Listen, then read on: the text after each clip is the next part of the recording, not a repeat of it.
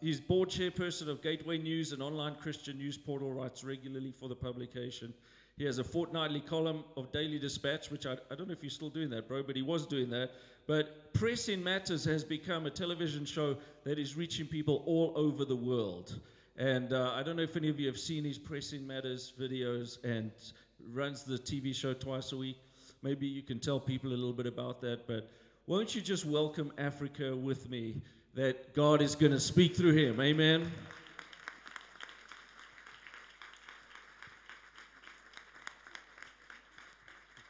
Privileged to have you here, my friend. Wow. Yeah, so sometimes when you get introduced in a place, you look around to think, who are they talking about? So I try to get used to that. Greetings in the name of Jesus, amen. I get amazed myself with it, like they're not talking about me, they're talking about somebody else. And I realize they're actually talking about me.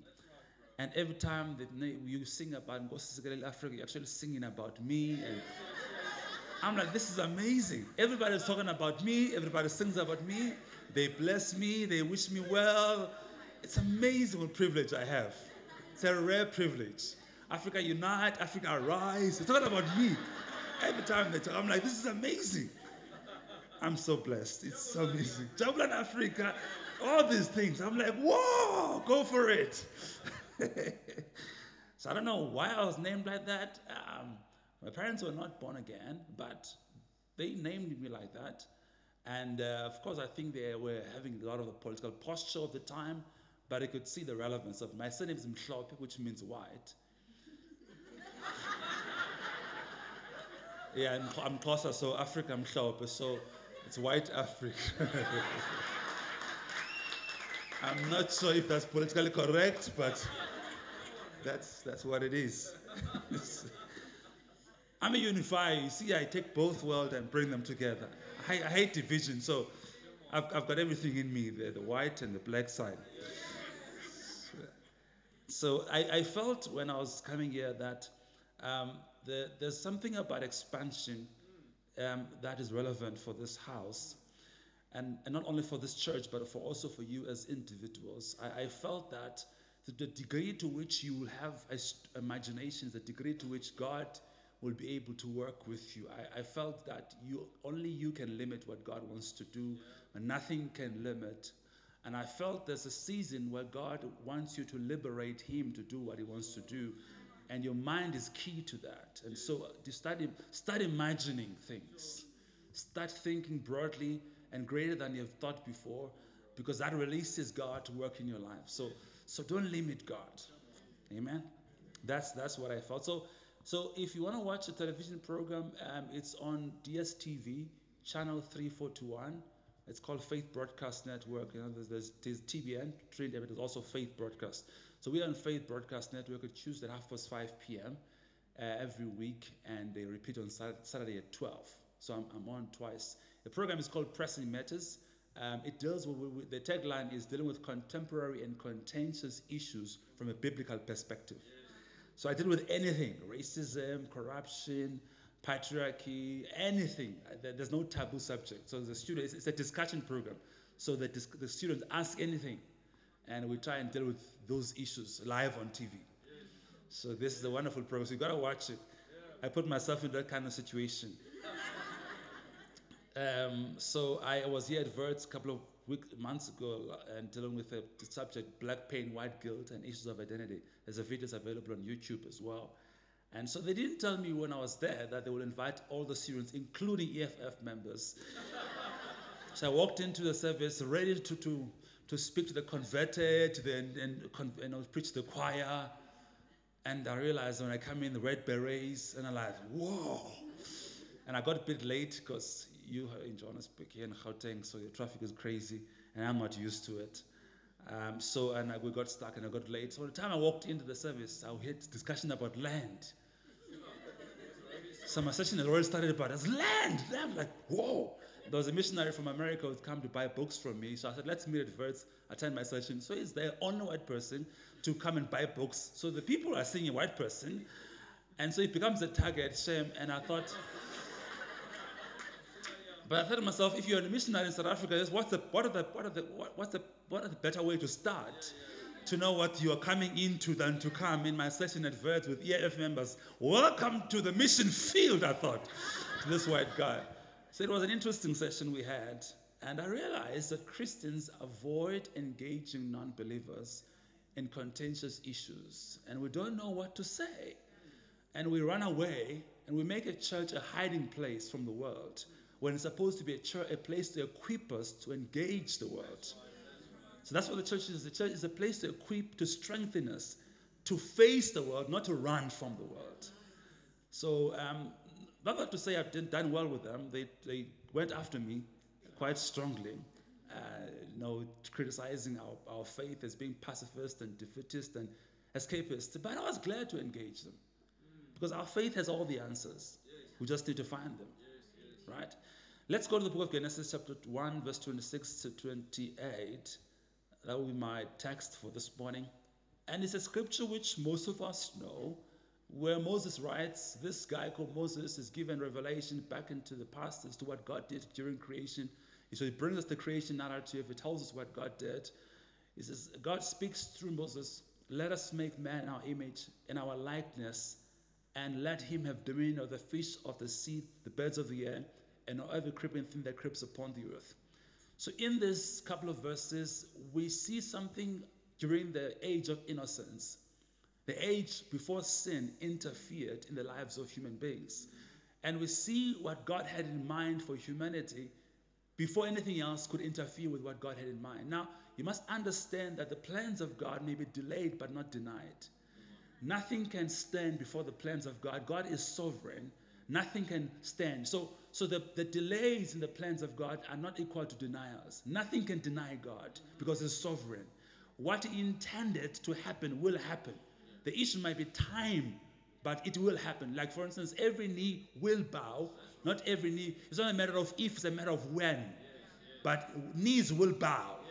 So it's good for those knees that bow now by choice to learn and to do that, then those knees will be forced to bow anyway.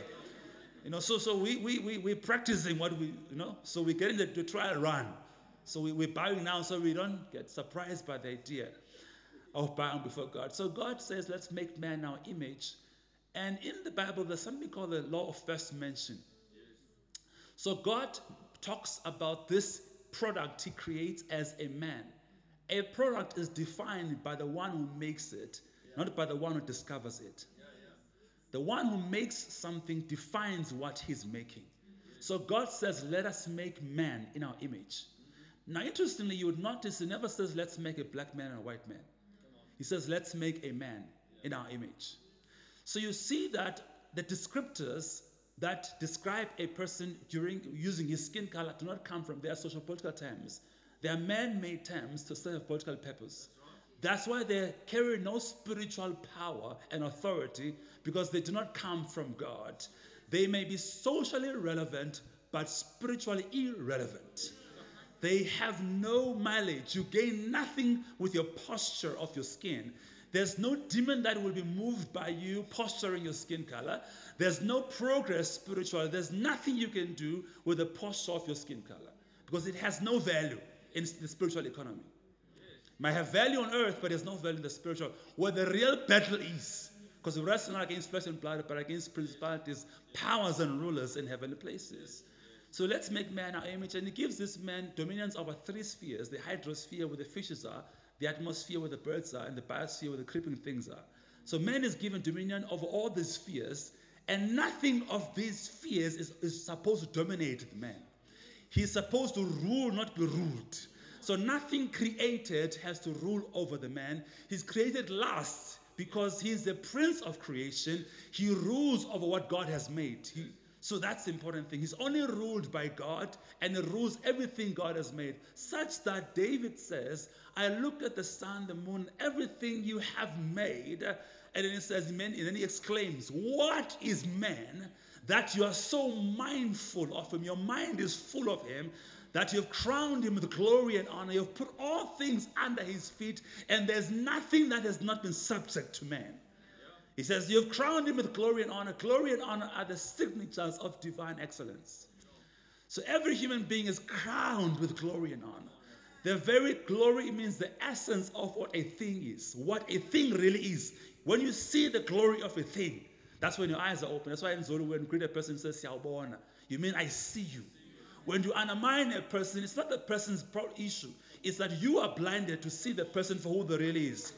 So it's not the person who needs to be more visible. It is you who needs to have your eyes opened to see that this person is made in God's image.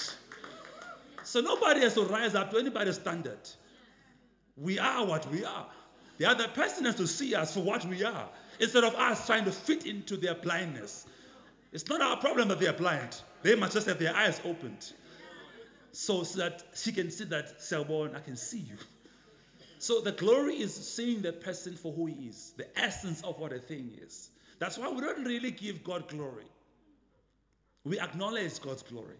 That's why we really don't glorify God. We simply make him great in our hearts. We cannot make God greater than what he is. We simply acknowledge his greatness. And as we do so, that the sense of his greatness increases in our hearts. He never increases. It's just our sense of him increases. We become more aware of him than we were before. So when we worship, we're doing ourselves a favor, not God a favor. God doesn't need our worship. We need to worship him, because then we begin to see him more and more. So he does this. So now, again, I want to emphasize, because when you look at the book of Genesis, you realize that something good was made here. Because after all, he keeps saying it is good. Then when he finishes, he looked at everything he made, he saw that it was good. So there's nothing bad here. Genesis 1 and Genesis 2, nothing is bad, everything is good. And Genesis 3, something begins to take place that deals with the temptation to move away from God, and the temptation revolves around the issue of image. If you shall eat of this tree, you shall be like God. Talking to a person who already was like God, but did not recognize what she already had. And then when she pursued it, she lost what she had, because she never saw she had it. So the enemy used image to draw Eve out of what she had. If you eat of this tree, you shall be like God. She bought into this thing that you can improve perfection. She bought into the idea that you can make better what God has made best. And when she tried that, she lost what she had. And she ate of this tree, and when God looked at them and looked for them, and they said, "We hid from you because we saw that we are naked." And God did not confirm or deny the supposed nakedness. He simply asked them a question: who told you you are naked? Who is the source of your information? Where do you get this idea from? Who told you are naked? And now God asks questions not to look for answers, but to look for you to ponder on what you've just said. He's challenging you to consider where you are at in relation to his knowledge. He doesn't look for knowledge from you. He looks for you to ponder, to think, to pause, to settle on this too. It's a rhetorical question. It's not looking for information. It's not blind to the fact that you are hiding behind a tree. He's trying to check you do what makes you hide behind a tree. When I've not created you hide, I've created you to be standing out and be standing before me and not worry and not be afraid of my presence. Why do you now hide? We hid from you because we saw that we were naked. Who told you you are naked? The same question can be asked of you. Who told you you are black? Who told you you are white? Who's the source of that information? Who is the source of your way of life? What validates you? Who validates you? What makes you feel good about yourself? If it's not God, let God be true and every man a liar. Whatever validates you, if it is not God, then it's a lie. You're living a lie. You are strengthened, validated, sustained by a lie. You are kept alive by a lie. And the lie won't last. It won't last. It'll be exposed. Only one person who can sustain and keep you is the one who made you. So what he says is more important than what everybody else says. All the knowledge of all people are nothing compared to the knowledge of God. All of us combined are not saying anything that is worthy of substance before God. It's only what God says that matters. And so when we have Now, when we look at the book of Genesis, so when the further we now read Genesis 3, 4, 5, 6, and we go, the further the chapters begin to increase, the further man begins to move away from God. Yes. So from Genesis 3 onwards, you're looking at a regression. Yes. Everything is falling down. Cain and Abel, Tower of Babel, Noah, Lamech, it's going down and down until God says, man is full of evil upon the earth, and I regret that I've created man upon the earth, and I'll come and destroy what I've created. When that says, when it comes to the flood of Noah, we're talking about a regression, a state of falling and deprivation of human beings that made God regret creating humanity on earth. So the time that languages are divided in the Tower of Babel, so languages are divided, people are divided, and the next thing, ways of life are created because people now begin to form different formations of tribes and nation and ethnic groups. And that's where cultures begin to be formed. So culture is a way of life, people say to us, but I often ask the way of life according to, it's a social construct. It's based on the social environment people come from. So it's not based on God. There's no culture of yours in heaven. Culture is a social construct. It's made on earth, not made in heaven. That's why when you go to heaven, your culture doesn't exist. Because it was not made from heaven. It's made on earth. So it's a social construct. Now, so South Africa is struggling because we major on minors and minor on majors. So we put up what is insignificant. So so we have these cultural systems which we have learned. Culture is a learned behavior. It's behavior, not biologic. It's generational, not genetic. It's nature, not nature. It's something you have acquired. It's a social construct. It's a social necessity, but not a spiritual necessity. You don't need culture for spiritual survival. You only need it for social interaction. Yeah. To survive spiritually, you don't need culture. To survive biologically, you don't need culture. To eat food, you need what is called RDA, recommended daily allowance. What you eat, the nutrients. There's nothing about culture there. Everybody needs vitamin D, vitamin C. There's no vitamin D for black people, white people. It's just what it is. The body is what it is. So you look at your body, the body doesn't know culture. Come on, bro. If there's no vitamin C, you're going to suffer. It's not about white people or black people. It's just the reality of biology. That is why, I hope you know this, that the lungs, my lungs and his lungs are on the same place. White people's lungs are not somewhere else and my lungs are somewhere else. His pancreas and my pancreas is the same place. That's why we can have organ transplant, because they work the same thing. So everything that divides us is on the outside.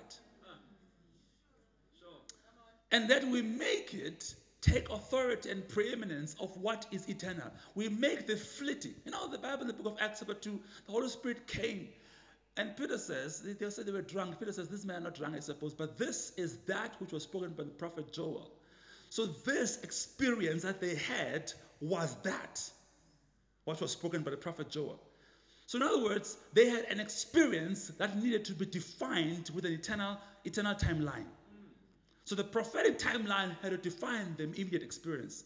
So you have an immediate experience which you are using to define the eternal, instead of using the eternal to define the immediate. Come on, bro. That's good. That's good. So you can't allow the immediate to define the eternal.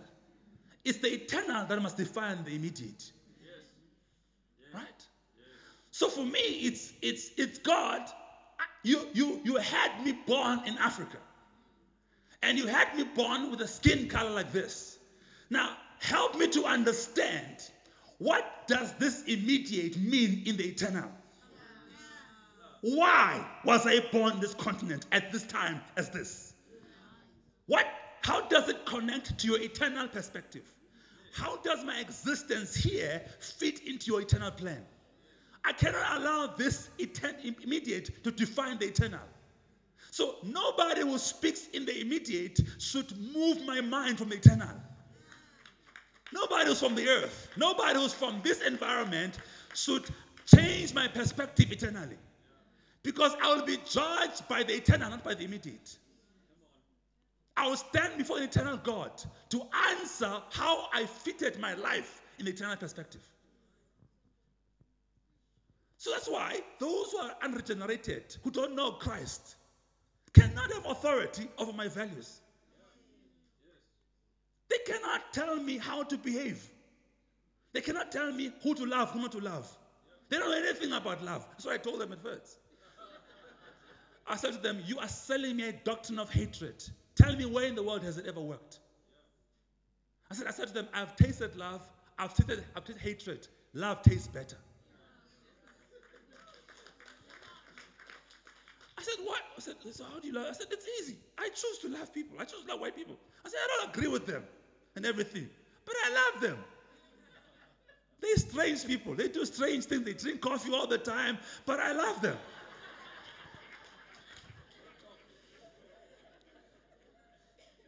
That's how it is.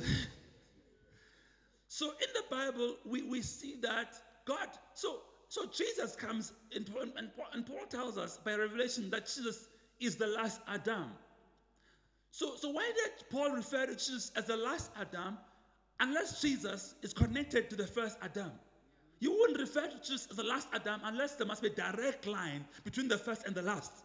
So there is a direct line between the first Adam and the last Adam. And we can't allow what's in between to define what the last Adam is about. So there are things that happen in between.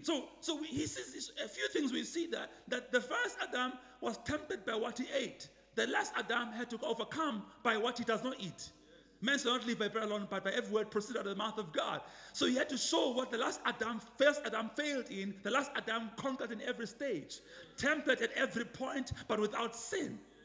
So the first Adam fell because he ate from a tree. The last Adam won because he was hung on a tree.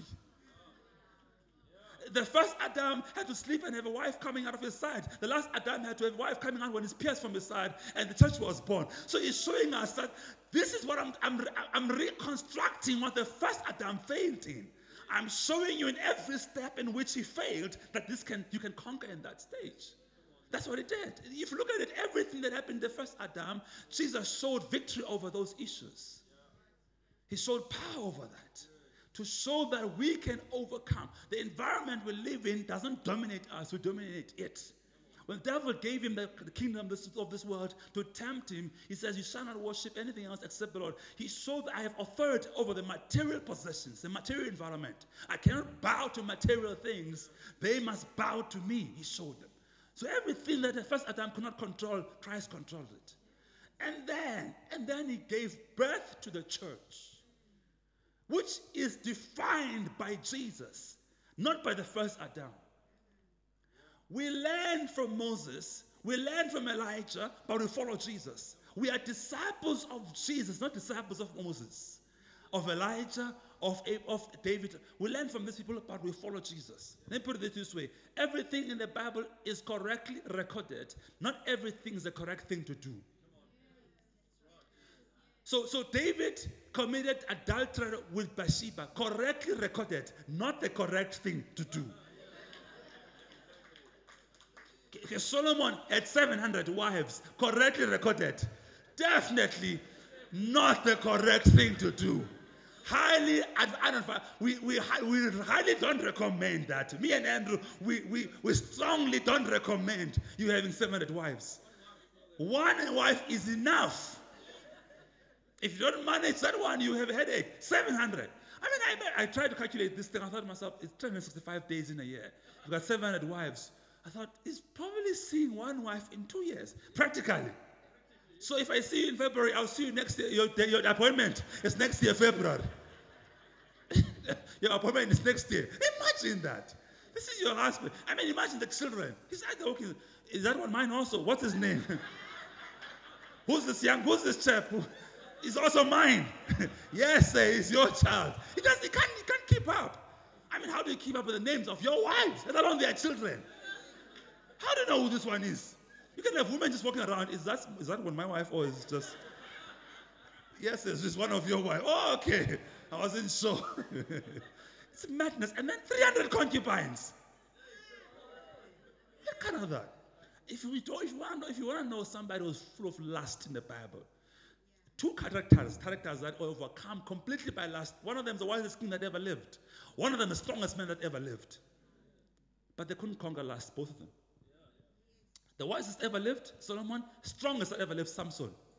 Both overcome by lust. Totally controlled by lust. Physical strength, wisdom, lust, took them out. Both guys. That tells you. Guys, you're not married. That tells you. You can have all the wisdom, all the theology, all the doctrine, but watch for women. Watch women. You must be careful. You must behave. Keep your distance. Have all distance. Delilah is lurking around somewhere. Be careful. Samson, if you really love me, you will show me where your strength. You see, now you are playing games with me. You said you will tell me, but now you're not telling me. If you really love me, where is your strength? And he fell, and she spoke. There's a certain way, a certain tone. Guy fell apart. The strength is in my hair. Gone. Be careful. So culture, I define culture as nothing else but you and I being governed by dead people. Yes. Culture is you being ruled by dead people. Because you don't start culture, you only follow culture. Culture started by a few but followed by many. Whoever starts your culture rules over your life. So culture is all of us being ruled from the grave. That's what culture is. We are being ruled by dead people. They started culture from wherever they were, from whatever they were doing, whatever they believed. And we are simply prisoners of their beliefs. We don't even ask why. What was happening? We just simply follow. Like dogs on a leash. Left, right, stand, sit. We don't know what. I mean, I come from a funeral one day, and I asked the people in my community, I asked them, I normally ask questions. People get provoked and offended. I ask questions. Why do you wash hands when you come from the funeral? Oh, don't ask us. No, I'm just asking. Because it's not about hygiene. If it's about hygiene, every tap will be available. The sanitizer in my car with my wife will be available. Why do we have to go to one bucket, one towel? That's not hygiene. That's not taking away germs. That's going to pick up. That's going to care. That you're going to go and take germs there. You're not washing away germs. You're going to go and fetch germs. That's what I believe. So I asked. So one day, we're in this funeral, and these people, the person who died committed suicide, and his body had decomposed much so they couldn't bring the house, so they had to carry the body from Mutual straight to the cemetery. So we're in the funeral, there's no body. The corpse is not here, it's straight in the cemetery, waiting for us there. Now, so you think that there will be changes in how the ceremony is done. Nothing changed. The priest still led the priest still walk. I'm the way, I'm like, whoa, as if there is a box behind them. They still have a procession. And people have to walk slowly, respecting, what? There's no box here. But people still have to follow that, and I'm like, wait, there's no box here. But they still, and then the people had to go and wash. So guys had to take a taxi back home because they couldn't go to the cemetery. They ran out of time. So, and I saw them coming out of the taxi. They were already climbing the taxi. They remembered something. They go and wash their hands. In the same house. They didn't go to the cemetery. We were still coming out of the house to the taxi. And then they remember, washing hands. They wash hands. Now I said, I want to ask. I said, whoa, Puti, why? Now I realized people, when they come from the cemetery, they talk about washing hands from the dust of the cemetery. They make that excuse, which is not true, but not everyone puts a shovel and works on the thing. Only a few men do that. The rest of the people don't. So they're not even washing dust. But this time I thought, let me ask, why are you washing hands? And he says to me, I don't really know. Yes, and yes. And then he led the whole 2 taxis full on a procession. They followed him. They're washing hands. Then I'm asking the leader. He says, I don't know. I thought, this is the whole point, isn't it? People don't even ask. They simply do things because other people do them. We're supposed to stand out, not fit in. We are trendsetters, not trend followers. But just in summary, about the dominant cultural systems, the ones that are always, the bulls, in South Africa there are 2 bulls that are always fighting, and the grass suffers. The grass is other races, colored people, Indian people. But the dominant bulls are white and black. The grass then will suffer. So these 2 bulls One, that the Western culture, the individual defines society. African culture, society defines the individual. So they come from two different ends. So on that scope alone, conflict is inevitable. Because these two cultures prioritize different things. One is individualistic, materialistic, one is communal. So they come from two different ends. So there's a level of where conflict is inevitable between those cultural systems. So to manage this conflict and come out stronger and more unified is that now, whenever I talk to, sometimes I go to churches where I'm the only black person. That's me. I go. I go. The God says go, I go.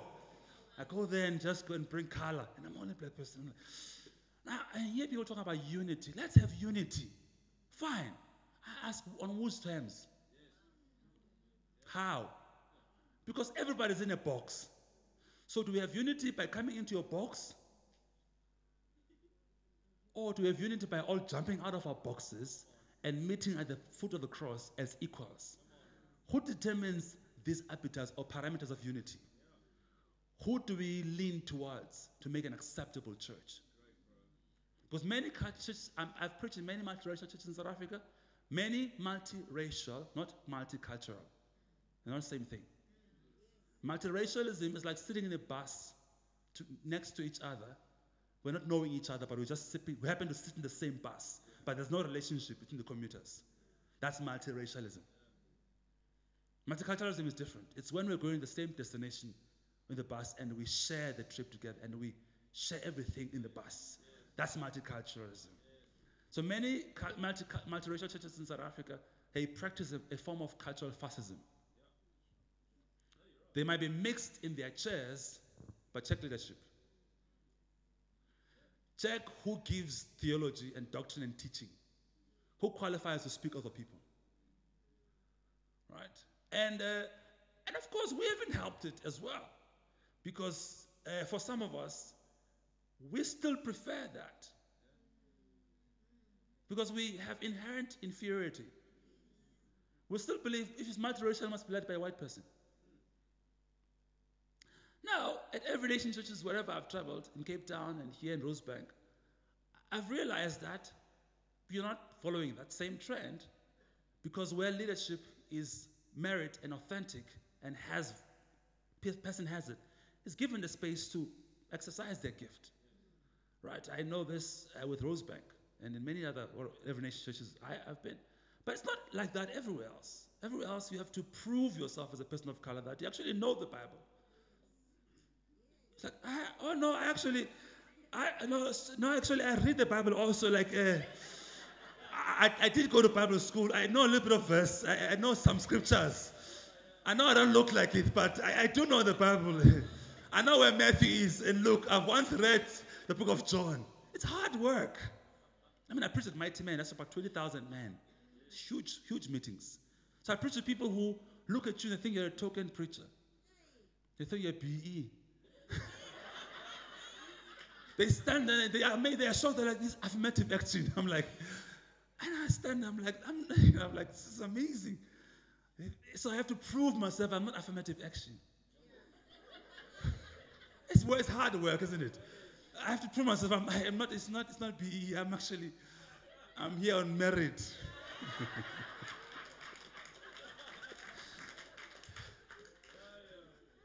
and guys get amazed. They come out of there like, wow.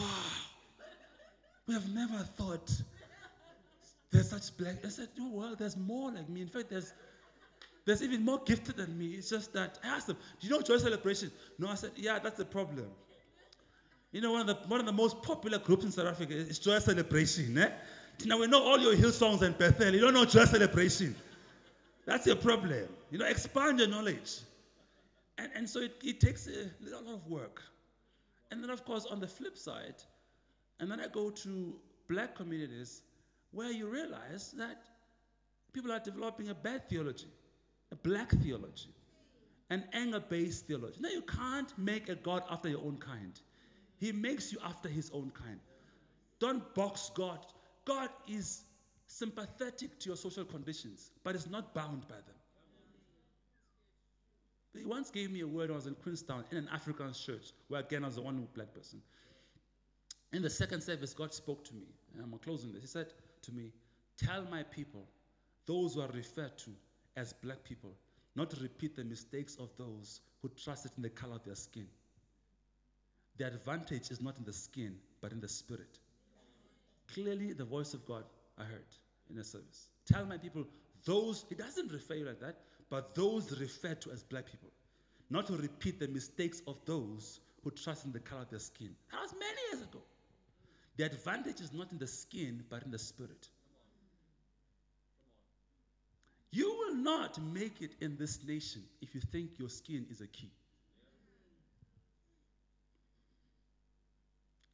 Because even those who appeal to your skin color will dump you when it suits them. They will use you as a fodder.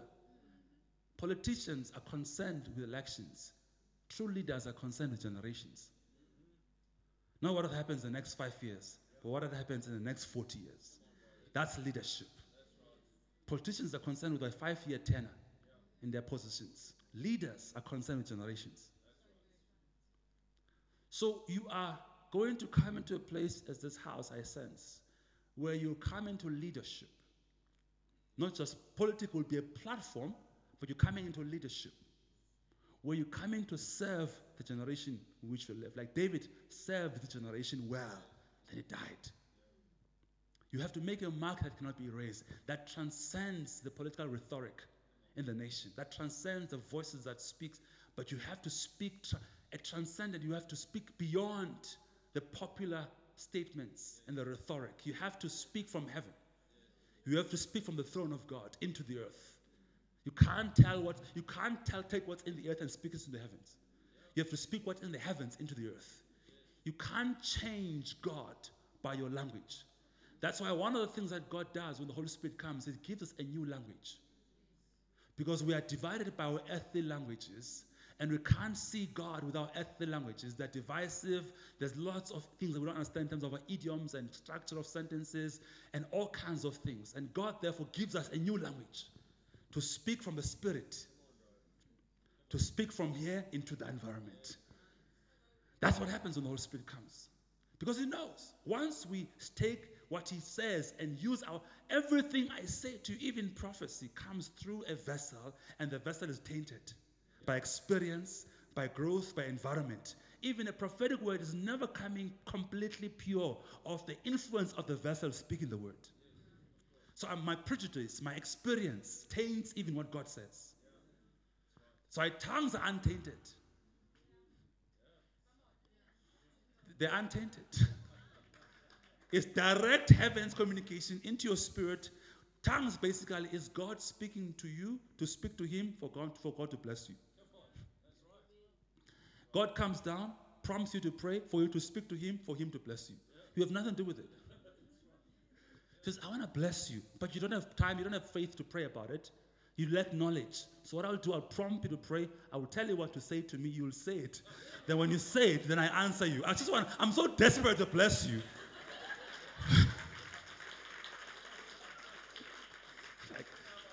You are delaying me, you are not saying it. I want to give it to you. So guess what? I will give it to you for you to say it. So when you say it, then I can do it. But I can do nothing unless somebody says it. Unless somebody asks. Can we stand together? So we're going to pray. And as we pray, my sense is that God is going to liberate us. Who can lead. You have to be so strong in the spirit that if you go to any racial group, the gospel must penetrate. You must not have styles, forms, wearing anything except you must only wear the anointing. Don't wear your culture.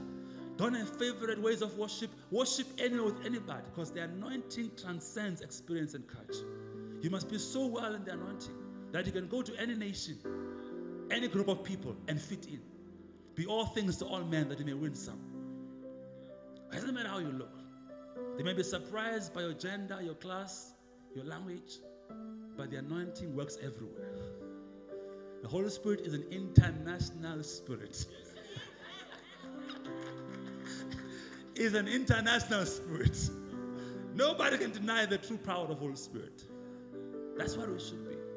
Amen. Father, we come before you this morning. We thank you for this wonderful time we have in your presence. For releasing priests, kings, prophets, rulers, nation builders, history makers in this service this morning. We receive your grace, your Holy Spirit, your power, your unction to function for your kingdom in this earth. We thank you for transcending, for changing our way of thinking and helping us to transcend, to go higher, helping us to be transformed in our thinking. Help us to rule, not to be ruled. Help us to govern, not to be governed. Help us to bring the kingdom of God and to usher in, to be heralders, to be those who usher, to say thy kingdom come on earth as it is in heaven. We thank you for your spirit. Thank you for your spirit. I want you just to receive as I'm praying. I feel the Holy Spirit is just being poured out, sending you out of this service, ready to face the world, ready to make an impact, ready to engage the world, ready to be the light of the earth, of the world, to be the salt of the earth, ready for the King, ready to receive commands and commissioning from the King of Kings and Lord of Lords. Father, we thank you that we commission your people this morning. Thank you that you are doing a great work. Thank you, thank you, thank you. Thank you. Shoba pasike kata. Mruda rabako suto. Zebrata nohanda laboshi. Tehada lako sibehada. Abasi telaha dofa. Dia hado ase. Mruda labakush. Vemente breha do so. Rodolati parasi. Diha doko toshi dahade si do nahana denete zonopote tizaha kotoshi retiaha rosote diadati sido boha dahatu seleba goti tiho atushi baha sea akoshi ila hadesia hodasi monda labashi. Jesus. For even here the Lord says a good seed has been planted in this movement. A good seed has been planted in this movement. And I will preserve it, God says. I'll preserve a remnant in the midst of you. And indeed, they shall be a going forth to the nations of the earth.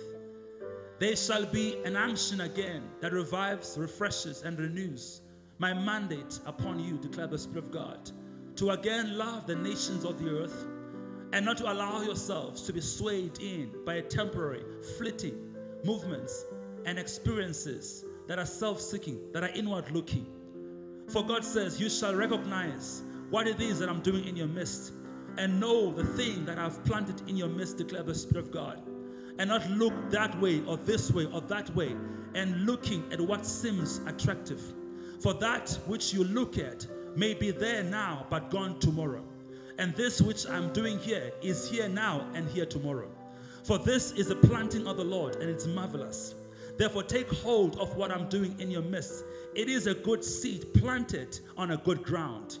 Therefore recognize this is a doing of my Spirit, declare the Lord, to reach the nations of the earth, the mandate I've given to this house, and the nations of and churches and my church on earth has always been, never changing, constantly, continually. It's always been the same mandate. Go to the world and make disciples of all nations. That has never changed, declare the Spirit of God. They have changed to suit what is now attractional church, what is now seemingly is good, powerful, growing, whatever you call it, mega, whatever you are excited about in this season. Don't lose your faith and gain church. Don't lose your faith and gain experience. Don't lose your faith and gain movements. Gain my presence, gain my power. Listen to my word, obey my instruction, declare the Spirit of God. For many will not understand it, but you, all of you, will account. You will stand before my judgment seat. You will stand before my presence, one by one, not by movements, not by churches, not by denominations, but one by one. You shall account on that day, for they shall say in that day, haven't we preached, haven't we done this in your name?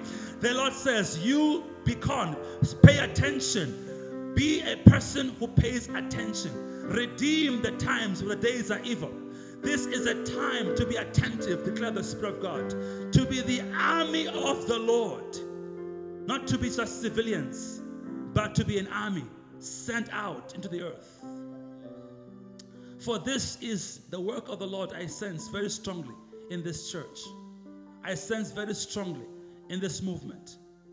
The Lord is not done with you yet. He is not done with you yet. Do not give up. Don't look around. Don't compare. Don't feel small, Gideon. Go thou in your strength, you mighty man of valor. Do not look that way. Don't say I'm too small. Don't say I'm young. Don't say I can't speak. Don't say we don't have that kind of a sound, or this sound, or that sound. Do what God says you must do. New sound is coming out of this house. New songs are coming out of this house. New music is coming out of this house to serve this nation. Whew. Jesus. Jesus. Jesus. It's not just about having a leg in the campus. It's about having an influence.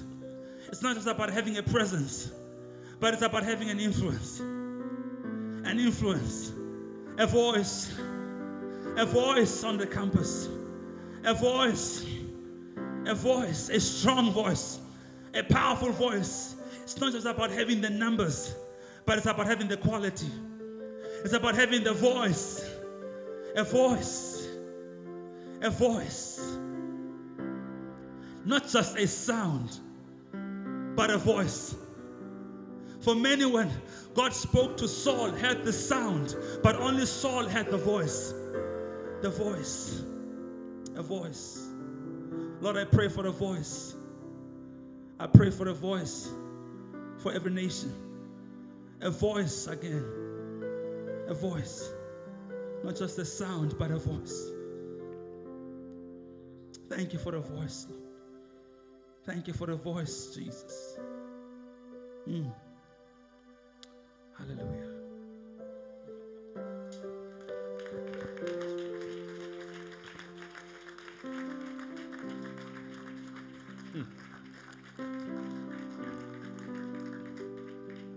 Don't you love that? Seriously, friends, politicians may speak, but the church has the answers. Psychologists, psychiatrists, they can only diagnose. The church has the answers. And we need to be a prophetic witness. Why don't you just look around this church? Look at what God's done here. Seriously. This is just... And our heart is not that we have...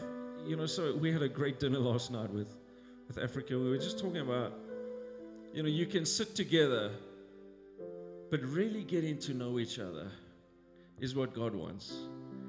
And I keep encouraging you, when it's coffee time, whatever it is, find someone of a different culture and build with them. But our goal is also to bring kingdom culture. I lay my culture down. God showed me how evil my culture was. There's a missiologist who talks about the fact in every culture there is something good, but in every culture there are elements that are downright evil. We don't worship culture, but the church has to be the witness. And I just feel this flows so strongly with what he was saying about love. But go into this week and say, God, open my eyes to see people as you see them.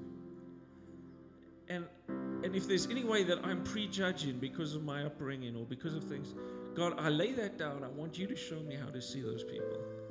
And watch how your environment changes when you start to see as he sees. Afrika, that was so good, my bro. I just love the way you share and open things up. I think we can just give Afrika another hand.